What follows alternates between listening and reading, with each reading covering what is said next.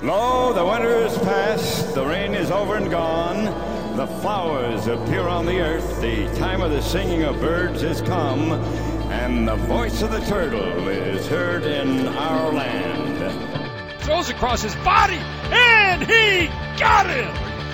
Looking away, McCann around third, throw from the outfield is up the line, inside the park, home run! He gone! Whoa! Up and he makes the catch up against the wall, and he's gonna watch it fly. Strike three called. He got him on strikes. Welcome to another episode of The Voice of the Turtle, a podcast feature of the Bless You Boys website. It's SB Nation's Detroit Tigers blog. You'll find us on the web at www.blessyouboys.com, on Twitter at blessyouboys, and on Facebook at facebook.com/BYB Tigers. I'm your host, Hook Slide, and doing things a little bit different today for the first time on the podcast, for myself at least, flying solo. My partner in crime and regular co-host here, Rob Rojacki, as well as myself, both experiencing some much-needed vacation time this week. Just so happens that our vacations rather overlapped, and we were originally just not going to do a show this week, but I had the opportunity to do a special guest interview for this week. That's coming up in a later segment during our 7th inning kvetch segment. Wanted to make sure that we got that recorded and put out for the next show. So things being what they are, here we are. And yeah, this is kind of a weird I'm not used to doing this without having any kind of human interaction, so I think we'll keep things a little tight and close today, a little shorter podcast than probably what we've been accustomed to putting up in the past couple weeks. So, and we've got a pretty good show lined up for this week. We're going to tackle all the usual suspects. We'll go rounding the bases and talk about last week's Tigers games, Justin Verlander's crazy bid for that no-hitter. We'll look ahead to the coming week of Tigers baseball. Got some interesting series coming up against the Blue Jays, against the Kansas City Royals. The Cleveland Indians are coming back to town. Haven't seen them for a while, it feels like. We'll take our listener questions, as usual, into the Mob Scene at Home segment. And then, as I mentioned, at the end of the show, in our 7th inning kvetch, we'll be talking with a licensed healthcare professional who specializes in neurofeedback and EEG training. We're going to talk about what this brain training does for baseball and sports peak performance, and we're going to be answering the question of whether getting angry and smashing water coolers actually does anything to help a player's performance. So all of that is coming up, but first, we need to round the bases when we get back from the break. 210-pound righty delivers as a fly ball left field. This one's deep. This one's got a chance, and this ball is gone! A home run! Ian Kinsler delivers the walk-off. Number 6 for Ian. He rounds third, heads into the Mob Scene at home, and the Tigers take the series from KC. A walk-off home run from Kinsler, 8-6. Well, it was a week of Tigers baseball. That much we can say. It lasted about 7 days, I want to say. Our last podcast we recorded was last Saturday. This is now a Friday, August the 28th. It's our last Friday in the month of August. That's a little scary. So we saw the Tigers play last week, but it was not a pretty picture. From 5-0 to 10-5 in Cincinnati. That all happened within the space of one inning. And as I mentioned earlier, I happened to be on vacation. That happened to be the one game that I actually sat down and had a chance to watch and to sort of participate in. And it literally happened to sit down right as that 5th inning was starting. Seemed like the team had things in good hands. They were well up on the Reds, had a 5-0 lead, and then it all fell apart. And by the time that 5th inning was over, the scores had flipped, and the Cincinnati Reds were leading then 10-5. That was it was a really amazing thing to witness. I saw some tweets going out after the fact, just sort of describing how rare of a thing that is for a team to have a 10-run inning like that. How even, I think, rarer it is to go from a 5-0 lead to a 10-5 deficit. It kind of brings home for me, I think, some of the discussion that's been going on the past couple weeks in terms of really who do you hold responsible for this kind of thing? And there's really the three, suspects that you can talk about. You can blame Brad Ausmus as the manager. You can blame the players for simply not executing in those games the way that they need to. They're professionals. They're supposed to know how to get hits, score runs, record outs, prevent runs, etc. Or you could blame the general manager, Dave Dombrowski. He's an easy target now, no longer with the team. And he's the one that stocked this roster with the players that are on it. For me, I think it's really not a binary question. It's really not an all or nothing proposition. And I see some conversation going on that people really don't want to blame Brad Ausmus in this really at all. They want to put the blame on the players and say, look, Brad Ausmus is not the one going out to the pitcher's mound and hanging meatballs and giving up runs or striking out at the plate with runners on base. And obviously that's true. You don't blame the manager for the player performance, but at the same time, even if he's not the one literally out there on the field performing, he is the one who makes the decisions about which players to put in certain situations. And I think his track record so far this year and even into 2014 last year is such that he regularly seems to put players in a position where they are going to fail, where they have failed, where he has plenty of data, plenty of evidence of past performance failures, and yet he continues to put the same players in those positions. And obviously we're talking mainly about the bullpen, in this regard. The starting pitching in Detroit, obviously this year it's been a disaster, and that's certainly not on Brad Ausmus. He's only got 4, 5, 6 guys that he can choose from to go out and start these games. And that's certainly that's a tough situation for him to be in. I don't think you can even blame David Dombrowski necessarily for a lot of that, because he could not have foreseen, I don't think, that, for example, Shane Green was going to kind of turn into a pumpkin and not be able to perform in the way that he had in 2014. He should have been at least a replacement level player, and it didn't work out that way. You can't blame David Dombrowski for not foreseeing that Justin Verlander was going to go have issues with injuries and tricep problems and not be able to really be a contributing player until much later in the season. It's just kind of a mess all the way around. But certainly when it comes to the bullpen management, we've talked about it on this show repeatedly. That is where I think Brad Ausmus just shines or doesn't shine in the way that he reveals his in-game strategies and constantly running the worst pitchers in the pen out onto the mound at the first available opportunity and holding back his aces until the game is it's long gone. It's a lost cause at that point. And the conversation keeps coming around to this idea that if only Brad Ausmus had the Kansas City Royals bullpen, then suddenly he would look like a genius. He would have options to go to that would make him look very smart. And I keep kind of going back to saying that's not even necessarily true. We've watched Ned Yost manage that bullpen for the Kansas City Royals both last year and this year. Even having the best arms available to you does not mean that you as a manager are going to make the right strategical moves. And Ned Yost has managed to screw that up repeatedly with his own bullpen over the past couple of years. I think bad managing beats a good bullpen any day of the week. So blame David Dombrowski, I guess, if you want, for not giving the Tigers a reasonable bullpen is the word, bullpen, to work with. But I think even if he did, I don't think you have a manager in there right now that would even know what to do with those pieces. Brad Ausmus seems to struggle right now just with simply identifying which innings are the most critical innings, which pitchers are his best pitchers, and matching those two things up. And I don't think that's going to change. Even if he had, 6 Mariano Riveras down there, I think you would still see many, many cases in which he would put the wrong guys in at the wrong times or not go to his ace relievers in situations where he needs to. But that is probably neither here nor there. It's just kind of an ongoing conversation, and I tend to kind of side with this idea that, like I said, it's not a binary kind of equation. It's not 1 or 0. It's all of these pieces that are contributing to the collapse of the Tigers season this year. And I really do believe that in 2016, we've already heard that Al Avila is going to be a much more sabermetrics-oriented general manager.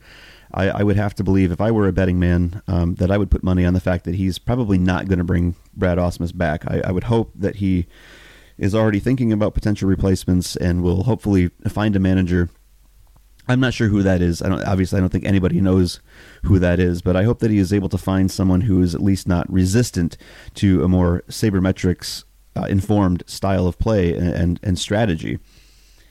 The bright spot, of course, last week was Justin Verlander and his one-game shutout. Now, this is obviously the one bright spot in the whole week, because of the 6 games that the Tigers played since we last recorded this show, they were 1-5. Yeah, that's not good. Went on a 4-game losing streak in there, and Justin Verlander provided the entertainment in that one game. 9 innings pitched, only 1 hit. That hit came in the 9th inning. He had that no-hitter going all the way into the 9th. No runs given up. He struck out 9, only walked 2. He faced 28 batters the whole game.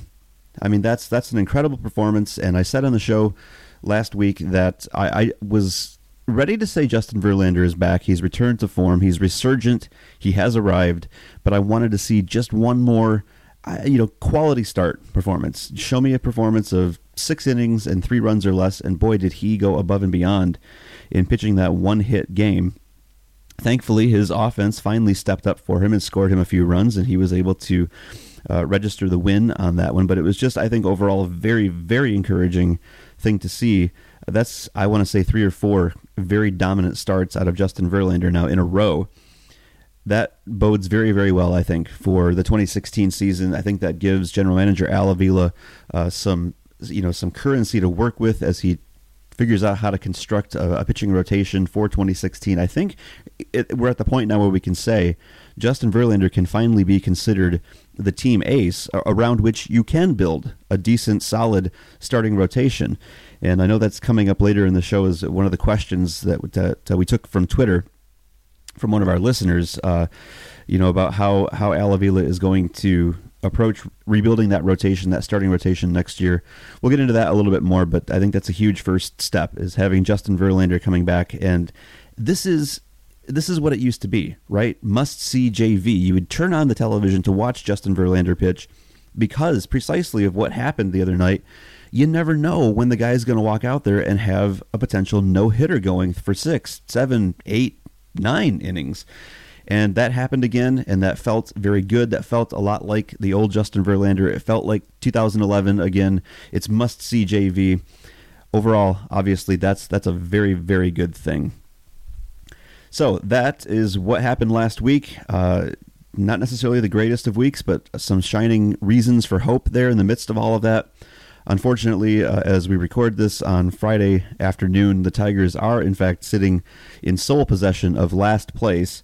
That's really not where we thought they were going to end up. I mean, even if you thought that they weren't going to make a run at another division title this year, I don't know that anybody expected them to be sitting in last place going into the end of August. It has been since, I want to say, 2003, if my research at Baseball Reference is correct. It's been since 2003 that they were in last place this late in the season. And of course, in 2008, they did finish in last place. But even in 2008, by the end of August, they weren't quite in the basement yet, even if they were heading that direction. So we are witnessing some truly historic moments here in 2015, and not the kind of historic moments that we necessarily want to see. But we'll keep looking ahead to what looks good for 2016, because I really do think this has been kind of an off year, and things are going to change next year. I predict that we're going to see some new faces in the dugout. I think a new manager, probably some new coaches along the way. We'll just keep looking forward to 2016 and hope that it's going to prove 2015 to be the anomaly that I think it is. So that will wrap it up for our Rounding the Bases segment.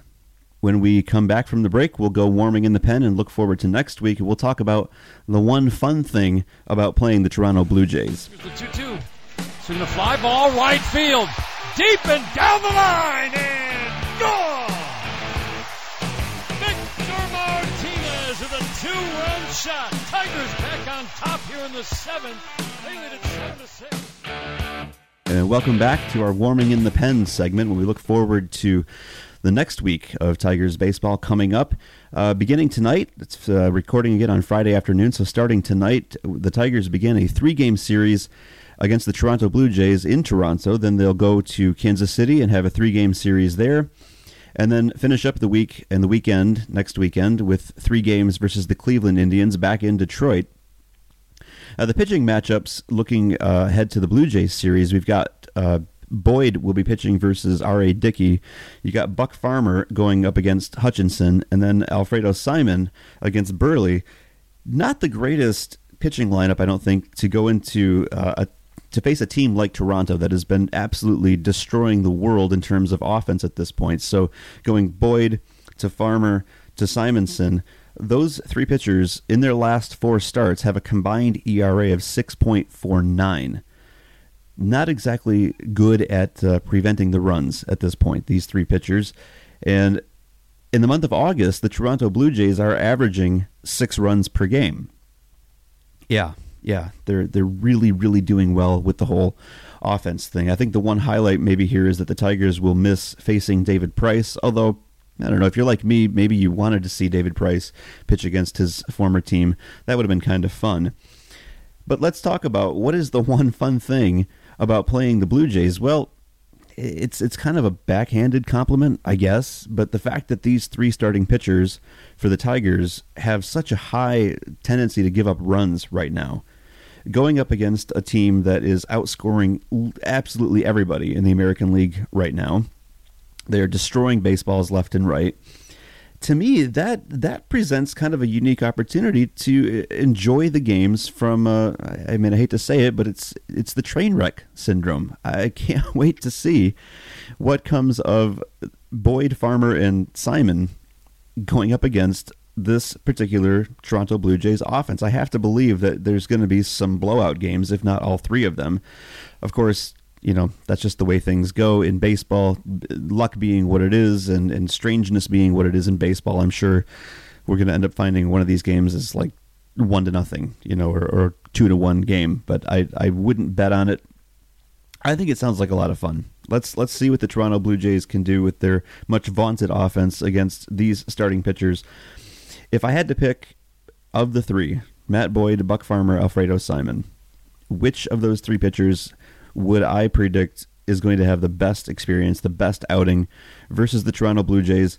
Haven't given that a whole lot of thought, but I'd say off the top of my head, I think Alfredo Simon's going to be the one to surprise us. I think he's got it in him, as he's shown us on occasion this past season, that he can go out there and pitch 7 or 8 innings and only give up 3, maybe 4 runs. He had a one-hitter himself just maybe a week ago, I want to say it was. So my money would be on Alfredo Simon for giving the Toronto Blue Jays a run for their money and hoping to quiet those bats. Obviously, the Tigers going in to play the Kansas City Royals after this weekend it's important in some ways, just because that's the first place team. You want to say that there's some excitement about that series, but I'm afraid that I think at this point it's just not. It's not the case. The Tigers are so far removed from the first place slot right now. I want to say they're 14 or 15 games out of first place. In terms of the wild card slot, they would have to leapfrog something like 6 or 7 teams right now to even get to that second wild card spot. So it seems more and more as these games go that the season is well and truly over. And yet I can't help but feel a little bit of excitement when they go and play a team like the Kansas City Royals, because the Royals have been so good all year. It's that little bit of, I don't know, maybe vindication that even if the Tigers are not going to win the division again, if they're not going to the playoffs, it's still fun to see them take on a first place team like the Royals and beat them, which I think they can do, and obviously they have done this year.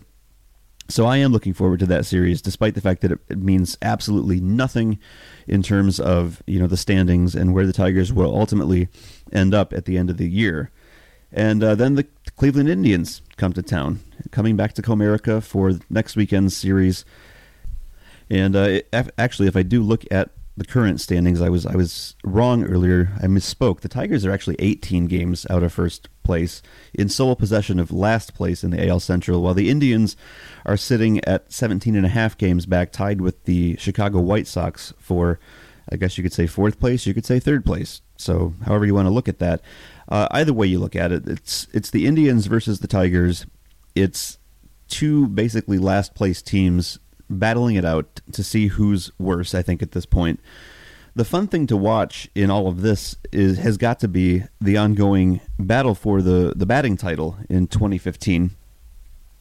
Jason Kipnis currently leads the American League in batting. His average is somewhere around 325, 326, somewhere in there. Miguel Cabrera has a higher batting average. He's hitting close to 370. I think he's at 367 at the time of this recording. The only problem, as we know, as we posted on the site, is that Miguel Cabrera had spent so much time on the disabled list that he does not qualify for the batting title. The good news is he is only, I just did the math earlier today, he is 8 at-bats away from the 400, I said at-bats, I meant plate appearances. He's nearing the 400 plate appearance mark.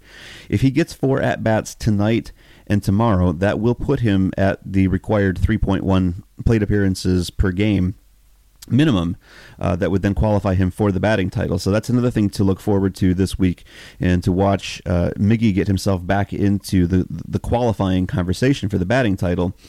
Hopefully by next week, when they face the Cleveland Indians and we get to see Kipnis versus Miggy, I expect by that point that Miguel Cabrera will be fully qualified and the reigning batting champion, contending at least for 2015. And I agree with Rob Rojakian and what he said last week. I think it's pretty well a foregone conclusion that Miggy will win that title again this year.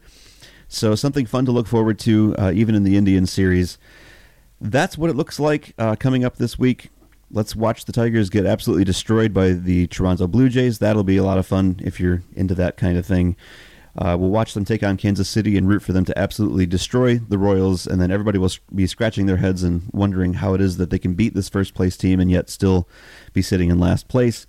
And then we'll watch Miggy versus Kipnis after that. It'll be a good week. You got to find things, I think, at this point to root for, things to get interested as the season winds down. And boy, if you're listening to this podcast, I have to tip my cap, honestly, because I think the only thing worse than bad baseball and your team performing poorly has got to be listening to somebody talk about bad baseball. So definitely appreciate you tuning in for this podcast. And wow, 2016 really can't get here soon enough, can it? Well, that'll wrap it up for our Warming in the Pen segment. When we come back from the break, we'll look at our High and Tight segment and talk about how to avoid getting killed at a baseball game.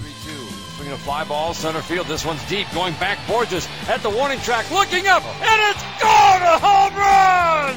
Amazing. How about it? First chance to hit 400, and Miguel Cabrera delivers in his first at-bat of the day.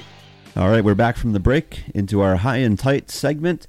What's hot in the news this week? Well, the one thing that seems to stand out the most, and this kind of goes back to a week ago Friday, when there was yet another fan, this time at Comerica Park, who was injured by an errant line drive foul ball. So she was hit in the head with a foul ball, line drive, had to be tended to by the medical professionals there. I want to say that I think she had to be removed from the game and given further treatment. Thank God she was okay. But this is just one more occurrence in a string of occurrences that seems to be coming to the forefront this year. Fans getting injured by foul balls, by baseball bats being flung into the stands, that they slip out of the players' hands. It just seems like it's been a much bigger issue this year than in years past, even though it's obviously been something that's gone on in the game for years.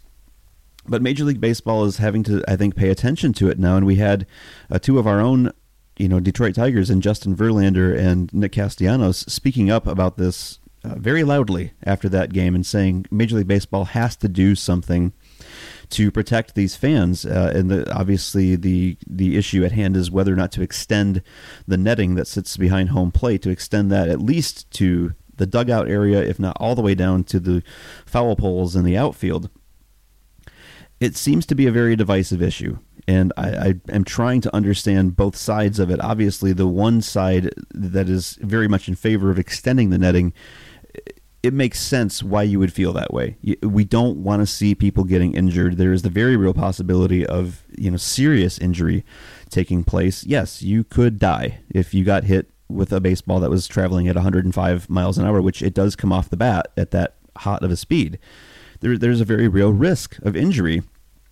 So it does make sense to argue very loudly and strongly and say we need to extend the nets. Major League Baseball has got to put up, wider nets, longer nets, do something to protect the fans from this, this inevitability. Really, it's going to keep happening, and fortunately, MLB has been able to avoid, serious injury or death at this point. But I think the fans and even the players are starting to say, let's take the safety measures now before it gets to that point. And yet there is another side to this argument, and that's the part that I guess I'm trying to understand a little bit. And when I look at my own reaction to the idea of nets being put up, certainly there's the issue of visibility. I don't want to be staring through a net when I watch a baseball game. I want a clear view. But here's the thing. From my personal experience, I go to a lot of West Michigan Whitecaps games here at Fifth Third Ballpark. If I can, I always buy the tickets that are behind home plate anyway. I prefer it. I prefer that angle. I prefer to see pitchers throwing the baseball, from that perspective.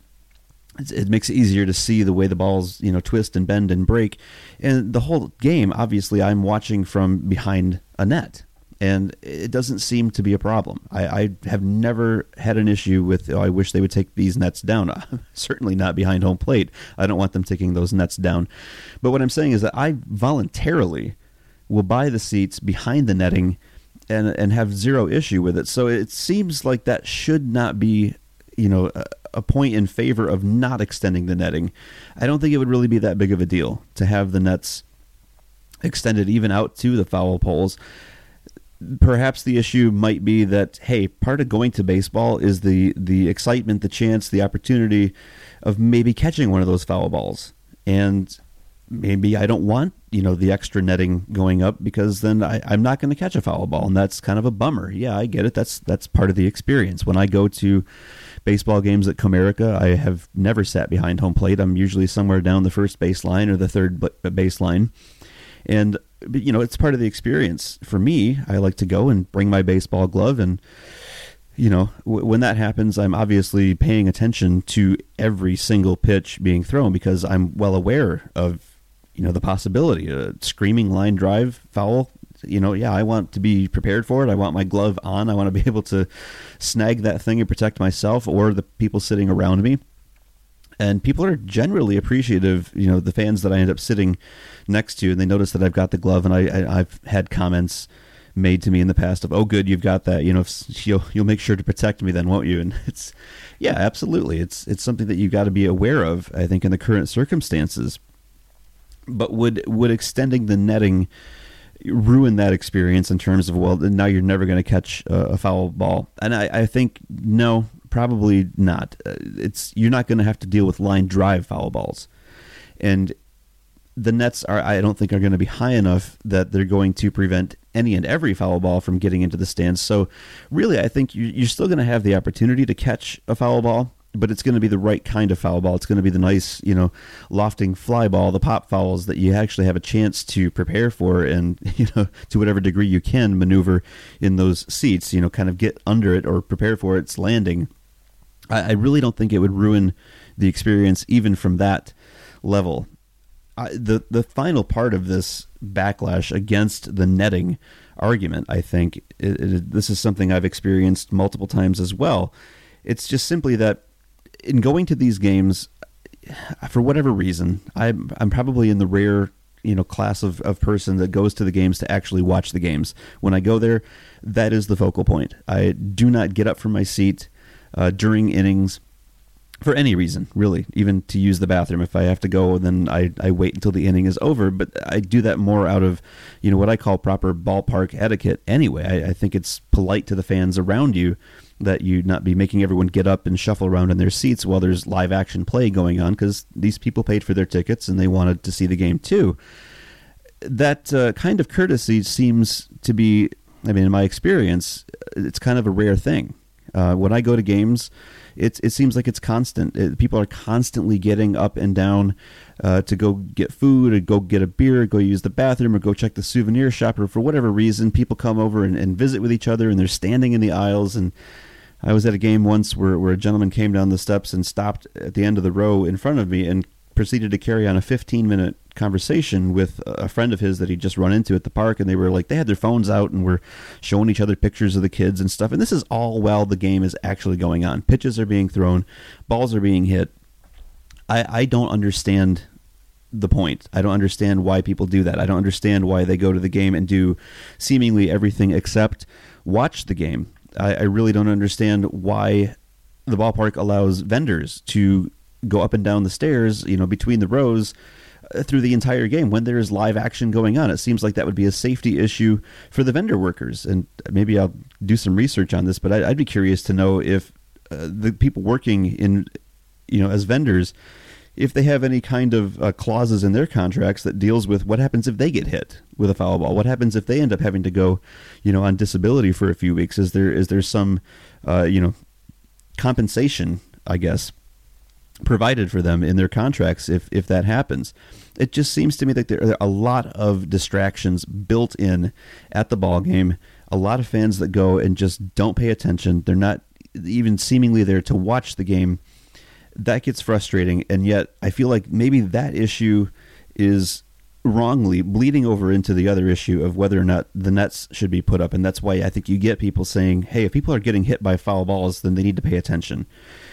Yeah, people do need to pay attention. People do need to go to the game and be courteous to those sitting around them and practice good ballpark etiquette like I'm describing. But at the same time, as some of the players, Justin Verlander and Nick Castellanos, have even pointed out, if you're dealing with a baseball flying at you at a line drive angle, 95 to 100 miles per hour, it doesn't matter if you're paying attention or not. You're probably going to get hit. You're probably not going to be able to snag that ball as it's coming in. The players have that problem themselves as they're sitting in the dugout and might catch an errant line drive going into the dugout. They have a hard time reacting to that, in enough time to protect themselves. So there's two issues, I think, at work there that are getting conflated, and both have their points. But really, the fact that too many fans go to these games and don't pay attention, yeah, that's a problem all by itself, and that should, be something that's addressed in some way, even if they do decide to extend the netting. Unfortunately, I kind of feel like once the nets go up and they extend down to the foul pole, the problem with fans not paying attention during the game and not practicing good etiquette is probably only going to get worse. But if the flip side of that coin is people maybe dying at a ball game or people being seriously injured, I think you have to side with the idea that Major League Baseball needs to extend the netting, and it sounds like that's the direction they're going. There was just an article at FoxSports.com. Ken Rosenthal was writing about the fact that the Philadelphia Phillies are making plans currently to get the nets extended in their ballpark. They're just simply waiting to coordinate this with Major League Baseball because there's some speculation that MLB will be coming up with some new regulations in the coming year, and the Phillies want to make sure that what they're doing ends up falling in line with whatever it is that Major League Baseball decides to do about this issue. But it sounds like the plans are in place. It sounds like this issue is going to be resolved, and hopefully, it gets resolved quickly and before there's any more incidents like this of people getting hit with baseballs or hit with baseball bats flying into the stands. And that's obviously a very good thing. It's something that's been needed to be addressed for quite some time. It's being addressed, but I'm still going to say, if you're a baseball fan, please pay attention. I know it may not make a difference if you're dealing with a line drive foul ball, but for the sake of those around you, for the sake of good baseball etiquette, watch the game. It's actually a good time. It's way more interesting than whatever else you've got going on around you. And until they do extend the netting, have some fun and bring a baseball glove. You might actually catch a foul ball, and I think the proper etiquette on that is that you're supposed to give that then to a kid who's sitting next to you, unless you're like me and you have kids at home that would want that baseball, in which case, take it on home. Anyway, have fun at the ballpark, and please be safe.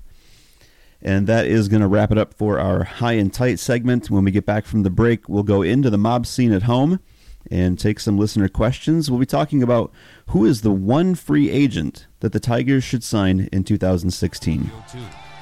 Swinging a fly ball left field, deep, going back, Cabrera, looking up, and it's gone, a home run! James McCann with the walk-off winner! Number 3! low 10 with Dave Clark. And into the mob scene at home. Welcome back from the break. This is our Into the Mob Scene at Home segment where we take listeners' questions.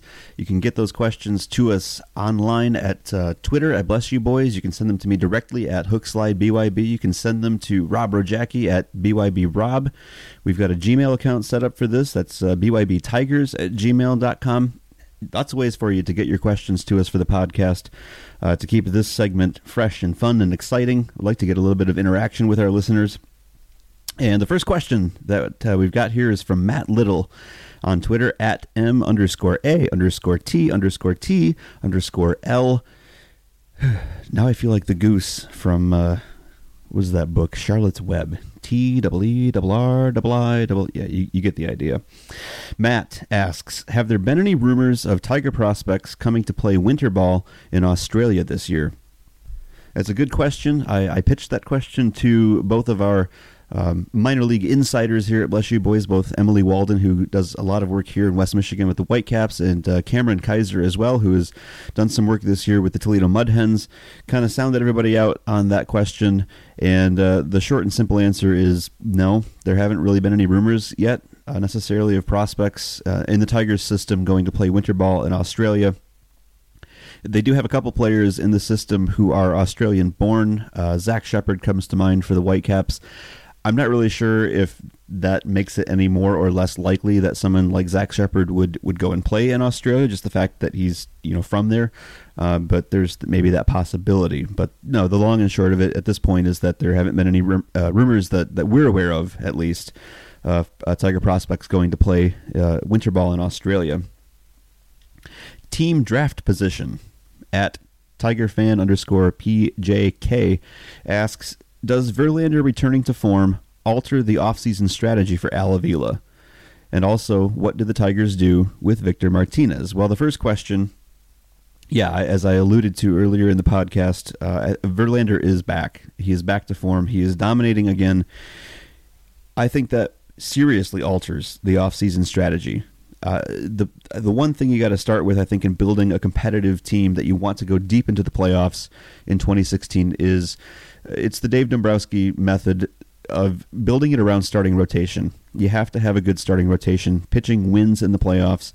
It's a very important component, and right now the Tigers don't have a very good starting rotation. They've got one of the worst, certainly in the American League, maybe in all of baseball. I haven't looked at the particular numbers, recently, but we know from watching the games, it's not a good starting rotation right now. They absolutely have to fix that in 2016.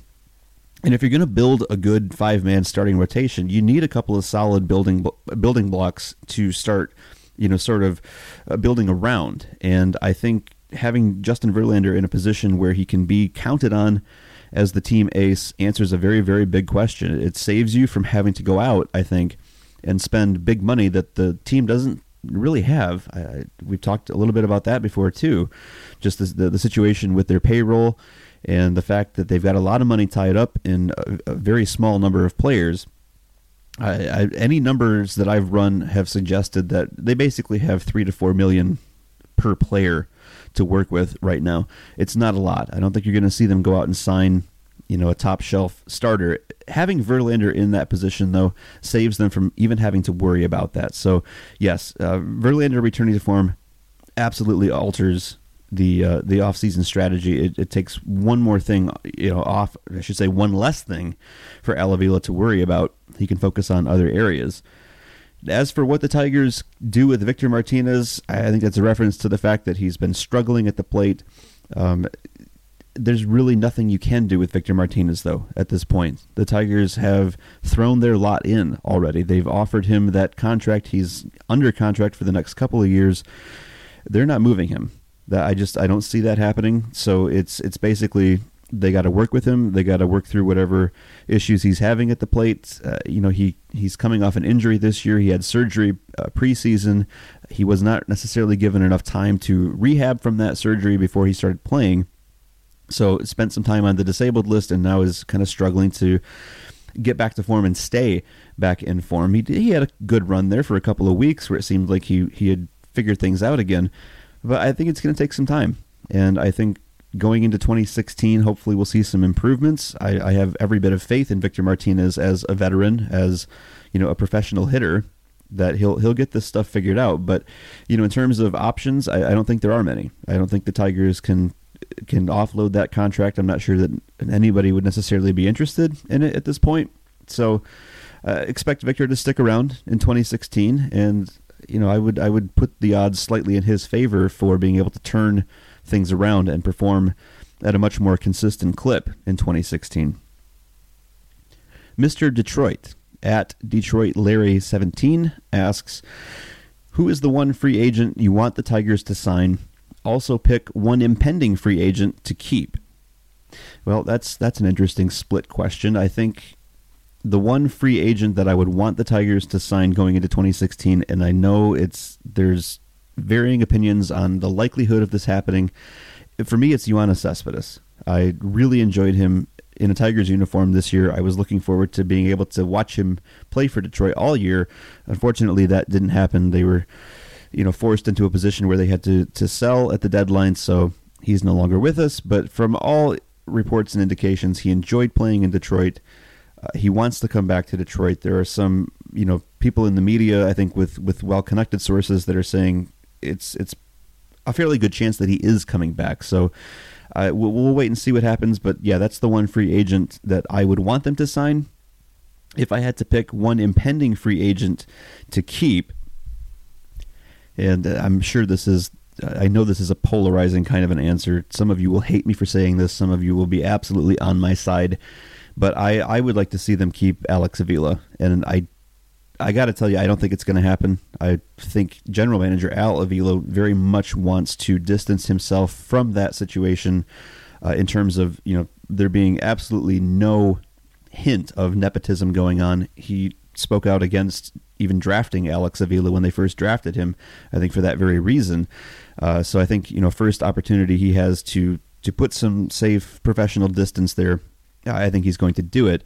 But I do wish that they would extend Alex Avila or make him an offer in 2016, just because I think as a veteran catcher, he does still bring something to the table. He calls a great game. He works with the young pitchers very well. We've documented some of those instances in posts on the Bless You Boys website. Times like when Daniel Norris, for example, was going out there and throwing pitches that were getting, smacked around pretty hard, and Alex Avila was able to kind of work with him between innings and start calling for a different set of pitches. And I think Alex Avila is good at recognizing those things. I think he calls a great game. I think James McCann is a very, very promising catcher that will, slide into that full-time slot. But to have the benefit of a veteran like Alex Avila that can help along what is a young pitching staff. They have some new prospects coming up. I think they're going to rely heavily on a couple of those guys going into 2016. I think it's to their advantage to have Alex Avila be there to work with those players. I just don't think it's going to happen, unfortunately.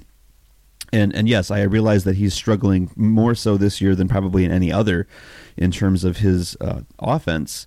But, the numbers are the numbers. He still puts up a decent on-base percentage, especially against right-handed pitching. So, there's some saving grace there in that. But obviously that's not the reason why you would keep him on the roster. It's more for his presence, as a catcher, as a game caller, as, a defensive catcher, even, and a pitch framer, and all those other good things that we talk about on the site. Some of those intangibles that we haven't quite been able to put numbers around. But, like I said, I really don't see him coming back, no matter how much I would think that would be wise for them to keep him. Randy for Cy Young at Tigers Fan 2015. That's great. Randy for Cy Young. You're obviously referring to Randy Wolf. Awesome. Randy for Cy Young asks, which starting pitchers, if any, do the Tigers target via free agency or a trade in the offseason? Well, as I said earlier, payroll is going to be an issue in this case. I don't know how much Mike Ilitch and Chris Ilitch are willing to spend above and beyond what they already have, for the 2016 roster, and yet they already have so much money locked up in Miguel Cabrera and Victor Martinez and Justin Verlander, et cetera, et cetera. So I don't think they have a ton of capital to work with. I again, don't think that they're going to end up targeting one of these top shelf pitchers like Johnny Cueto or David Price. I doubt that they get themselves locked into a very expensive long-term contract like that. But there are other starting pitchers coming into free agency in 2016 that I think are a little more affordable and at least, replacement level. This might be a controversial pick, but I really do think that Doug Fister would be a decent option to pursue. He was good with Detroit. I know he struggled in 2015. He had a much better 2014. Here's the thing with Doug Fister. For a guy who relies so heavily on weak contact and ground balls, he is absolutely suffering in Washington with a team that is, the last time I checked, sometime last week, had posted a negative 24 defensive runs saved. I think Doug Fister would get much better defensive backing in Detroit. I think that would do a lot to make him a better pitcher, to make him a more effective pitcher. I don't see any reason why they shouldn't go after him despite the struggles that he's had this year. I don't think that's indicative of his, capabilities overall. So the one starting pitcher I think maybe I would be happy to see them go after is Doug Fister. And finally, Patrick Whelan, that's our Patrick who writes for Bless You Boys on Twitter at PDiddyWay, wants to know which Tiger is most likely to win the Chubby Bunny Marshmallow game. Yeah. All right, so this is a serious podcast, and we do serious analysis, and I can't wait to answer this question. If you're not familiar with the Chubby Bunny Marshmallow game, this is a game that I played when I was probably in 5th grade, 6th grade, probably not since then. The goal of the game is you get a bag of marshmallows, you get 5 or 6 contestants, you say the phrase Chubby Bunny, and then you stick a marshmallow in your mouth and you try to say Chubby Bunny again, but you have to be articulate enough that everybody can, sort of understand what you're saying. And then you just continue to add marshmallows. You keep stuffing marshmallows in your mouth and continuing to try to say Chubby Bunny, which, by the time you get to 8, 9, 10 marshmallows it's a slobbery, drooly, disgusting mess, and nobody can understand what you're saying. It's Chubby Bunny, and so on. So the winner of the contest is the person that can stuff the most marshmallows in to their mouth and still be able to say Chubby Bunny in a way that everybody can understand. So with the rules explained, which Tiger do I think is most likely to win the Chubby Bunny Marshmallow game? I'm going to tell you, we talked a little bit about this behind the scenes at Bless You Boys. My first pick is probably Miguel Cabrera, just because I've seen him, screaming excited. He has a very, very large mouth, so potentially he could fit a lot of marshmallows in there and take that trophy home if he wanted to. On the other hand, and this is an actual thing that happened when I played the game as a kid, we had one kid in the circle who, for whatever reason, it was just kind of a mush mouth and had trouble articulating, and was a mumbler anyway. And when it came time for his turn, before he'd even put the marshmallow in, he had to say Chubby Bunny, and it came out so garbled that we said he was out, and he complained. He said, I haven't even put a marshmallow in yet. And in the case of Miguel Cabrera, he does kind of tend to slur his English a little bit at times when he's maybe not being particularly careful with his enunciation. He can slur some words, so you never know. He might be the one to be eliminated in the first round before he even gets a marshmallow in. And by the way, Patrick told me behind the scenes that he would pick Tyler Collins as potentially a sleeper candidate to win that game. Boy, I can't wait to hear the feedback on that question. Please leave your comments in the post when we post the podcast. I want to know who you think would win the Chubby Bunny contest that's currently on the Tigers roster. And on that note, we wrap up the Into the Mob Scene at Home segment. When we get back, we will take on the 7th inning kvetch and talk about this question: does getting angry really help a player perform any better? After the break. 3 now. Here's the 2-2. Oh, boy. Curveball grabbed the outside corner. Victor not happy. Pitch that he felt went around the plate. You rarely see Victor complain. Brad Ausmus better get out there quickly. And Victor got tossed. Wow. Well, we're into the home stretch now with the final segment of the podcast, the 7th inning kvetch, that part of the show where we get to talk about pretty much whatever we want, up to and including good brownie recipes. But none of that today. Today we are talking with Monica Michael, LPC, a licensed professional counselor who specializes in neurofeedback training or brain training using EEG technology. You can find out more information online at www.monicamichael.com and on Facebook at facebook.com/ICSGR. Monica, thanks for joining us on the program today. Hey, thanks for having me here with you. This EEG training and neurofeedback training, however you want to call it, has it's cropped up, it seems like, a couple different places now. I've seen it advertised around town or talked about on different sports shows. Our mothership, SB Nation, just did a piece last month. It was called Take Me Out to the Brain Game. I'll try to include that link in the show notes, where this was kind of the topic. Now, before we get into the specifics of how neurofeedback training applies to sports, let's take a step back and tell me a little bit more generically about what is neurofeedback training, what's that look like, what does a typical session do? Okay, well, I think probably the easiest way is sometimes to use metaphors, but let's just start with saying neurofeedback is brain training. It's using computer technology to exercise the brain to a point that nicely regulated, well-exercised brain is going to give you better behavior, better moods, and better thoughts.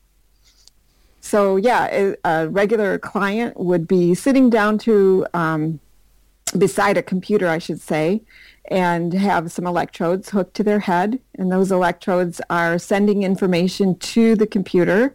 There's no electricity going to the brain from the computer, but the computer reads what the brain is currently doing, how it's functioning, and what kind of electrical energy it's putting out, and uses that information to show the brain in a different way what it is doing. Okay, so you're basically, when you talk about this software, this laptop, you've got electrodes connected, you're basically recording EEG, I don't know what the technical term is, the wave patterns, basically? Yes, brainwave patterns. Yep. Okay. And so you can record, in a sense, and measure how the brain is responding to different stimuli. I mean, explain how that, am I going down the right path? Yeah, you're kind of going down the right path. We are just watching, rather than recording, we're watching what the brain is doing at that moment. But honestly, it doesn't matter if I know what that brain is doing. The computer is doing all the work for me.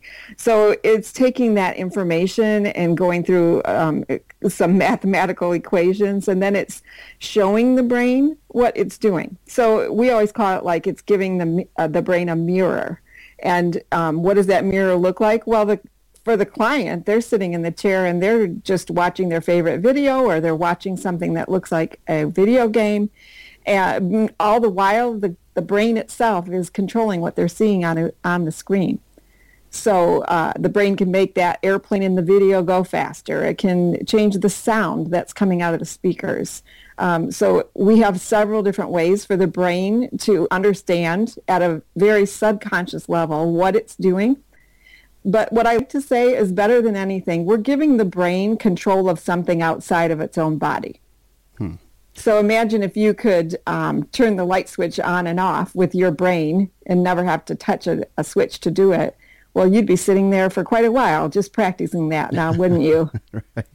So now we're getting into telekinetics. You heard it here first on the Voice of the Turtle podcast. This is the next up-and-coming thing.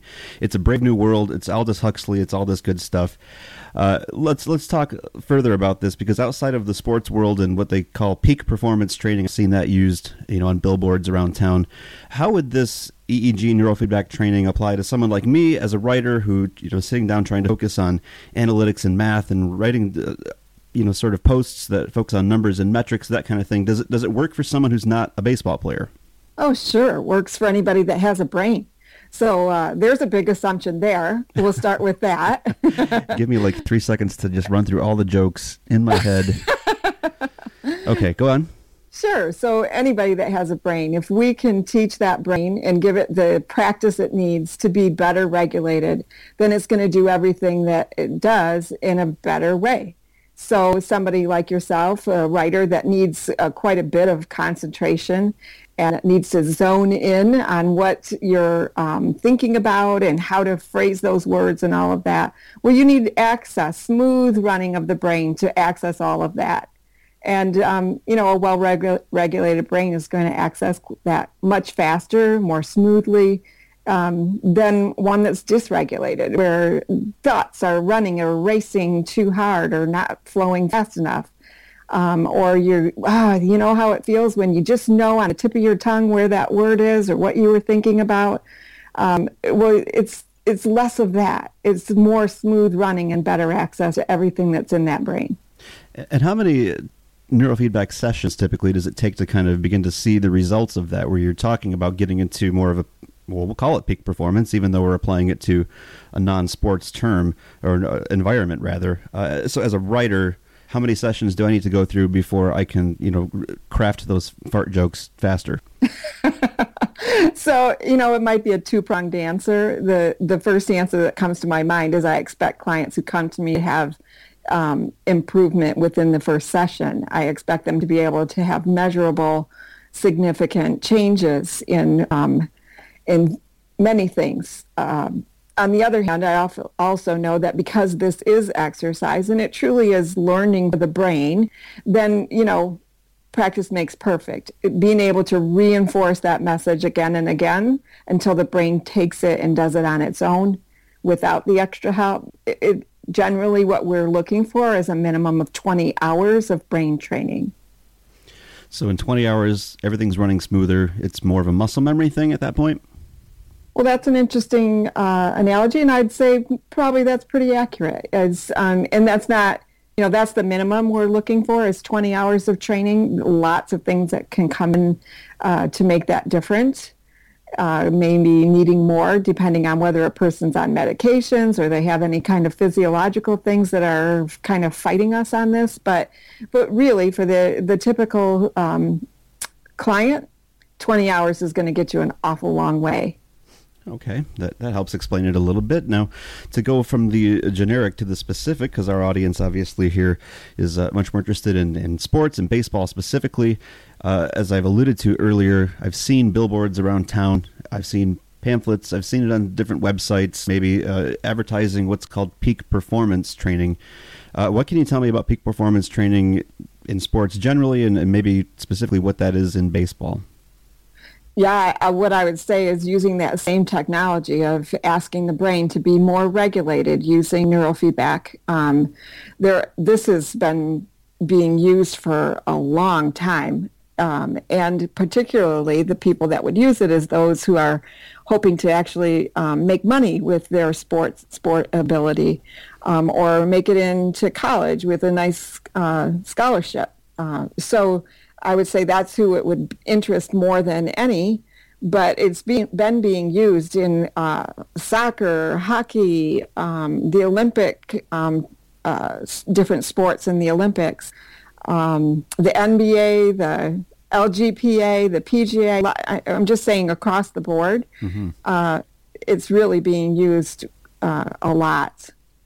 I wanted to dig a little more into this article that was published at SB Nation last month, where they talked about a couple of researchers who are using this technology. They were using it specifically with Bradley University and some of the baseball coaches there. And just looking through some of the notes on this article, basically what they had done is they'd sat down and used EEG capturing technology to measure what they called the neural decoding performance of an offense player, a hitter. And he was taking some kind of I'm sure you know more about this than I do, but it was kind of a simulation where he was looking at a computer screen and seeing a simulated baseball, and he had a kind of a joystick or something in his hand that he had to push a button to decide whether or not to swing at a pitch. And basically what it was doing is measuring his ability to respond to pitch types and pitch recognition, how rapidly he could do that. What I found interesting about this is that the coaches were treating this as a special case precisely because they said from all other vantage points, from a scouting viewpoint, this guy had one of the best swings, one of the most pure swings that they'd ever seen, and yet he couldn't hit the baseball. And so when they ran through this test using the EEG recording technology in the software, they found that, I'm going to quote from the article here, it says the player's neuronal curve was shifted backwards. In other words, he was late recognizing certain pitches and therefore late in deciding whether to swing. Can you help me kind of decode some of what that means? And can EEG training actually make a hitter more capable at hitting baseballs, at differentiating between fastball, curveball, slider, that sort of thing?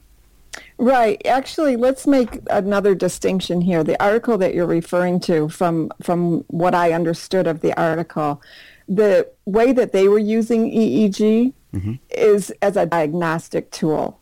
They were taking images at, different points in time while the person was doing this simulation of a swing, and they were detecting at which point there was, in a sense, a hiccup and maybe a slowing of the thought process or a connection from one part of the brain to the other is involved in making that kind of an action and decision. So it was really diagnostic. And that's how it was helpful to those particular researchers to be able to point out to the coach, hey, this is exactly where it's happening in this process. What I'm talking about, neurofeedback training, is actually training the brain to do all of those processes without having to think about it. Making all of the things that go into that, swing of the bat happen with such fluidity that there isn't a time gap. So one way I like to compare this is also to the way a car runs.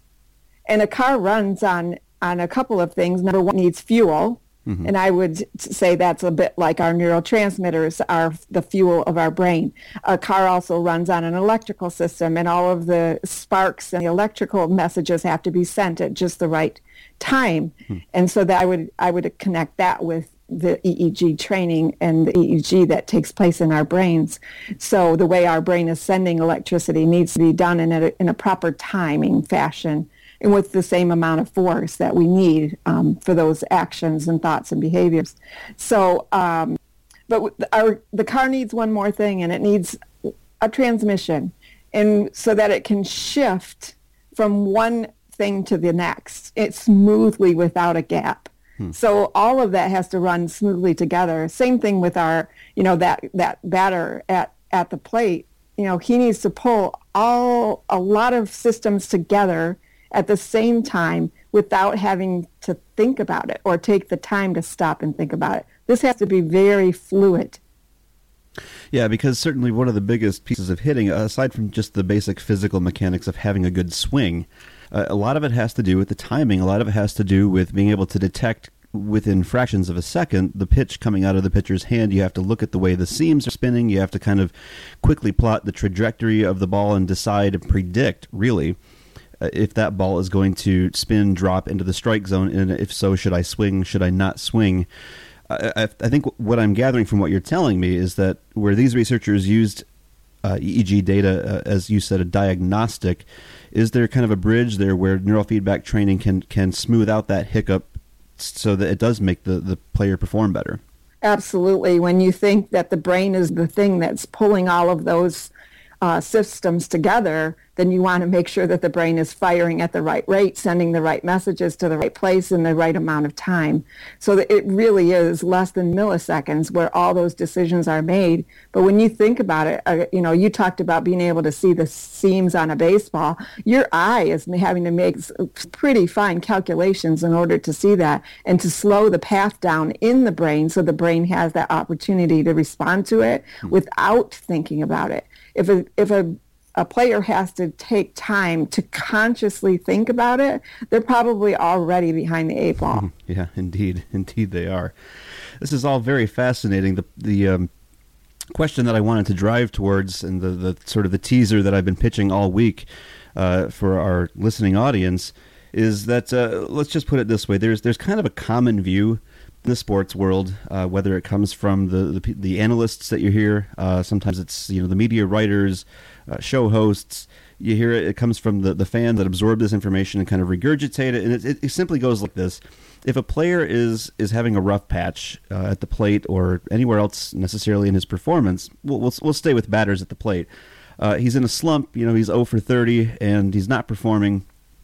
The common wisdom is that he doesn't care enough. He needs to get angry. He needs to get riled up. He needs to, maybe go smash some water coolers, or some advocate having the coach, go down and sort of take him behind the woodshed and yell at him and tell him to get his head in the game and this kind of thing. It's basically this idea, though, that if you invest more emotionally, then this somehow will translate into the next time I go to the plate, I'm going to try harder. I'm going to be more focused. It's going to get me out of my slump. A lot of us who are more metric oriented have kind of said, I don't think that's necessarily the case, but I don't necessarily have the data or the science behind that to back that up. So what can you tell me about that equation? If a player gets riled up and mad, does that help him break out of the slump? Does it not help him break out of the slump? Is it neutral? Where does that fit in?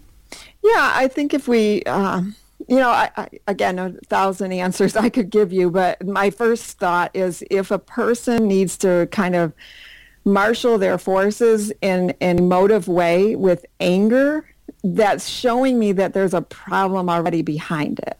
So I think we're mixing up the idea of motivation and passion with concentration, focus. Mm-hmm. So again, if you have to get angry to get focused, that's just, to me, a symptom of saying you're using a very inefficient manner and a long-term harmful manner to get your brain and your body to act together.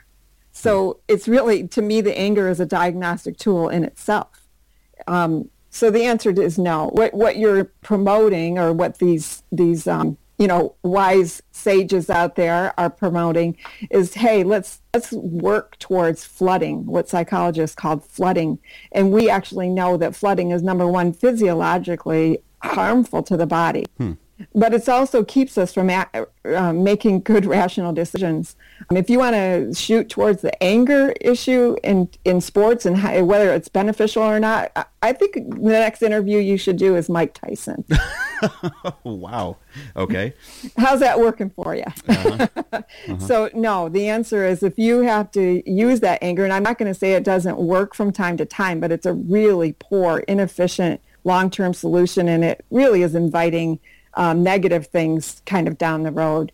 So I'm really would not be against. I would be against that as kind of a paradoxical analogy. Let's look at martial arts. I mean, the amount of force and energy that can be used, even in a very small person, to break through a brick, it's because they have been able to marshal those forces, but in a calm, focused, very energized way.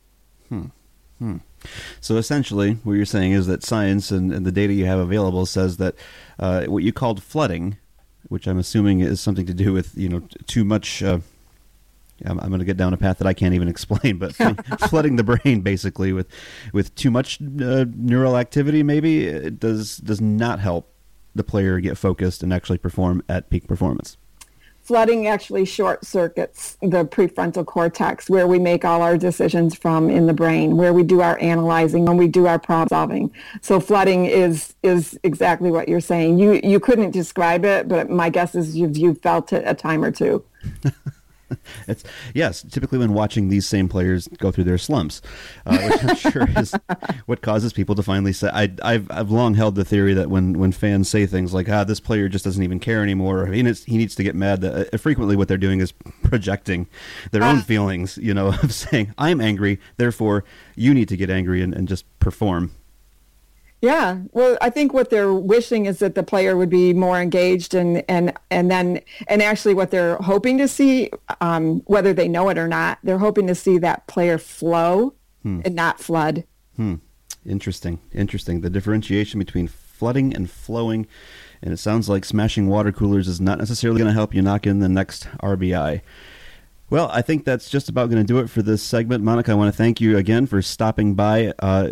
Just to double check and make sure the listeners can get more information on your website at monicamichael.com, also at facebook.com/ICSGR. That's correct? Yeah, that's it. All right. Thanks so much for stopping by. Hey, thanks for inviting me. And that is going to do it for this 4th episode of the Voice of the Turtle podcast. Thanks for coming along for the ride as I fumbled my way through driving the bus without my co-pilot. Wow, how many different transportation metaphors can I use there? Anyway, Rob Rojacki will be back in the saddle. Here's another one for you.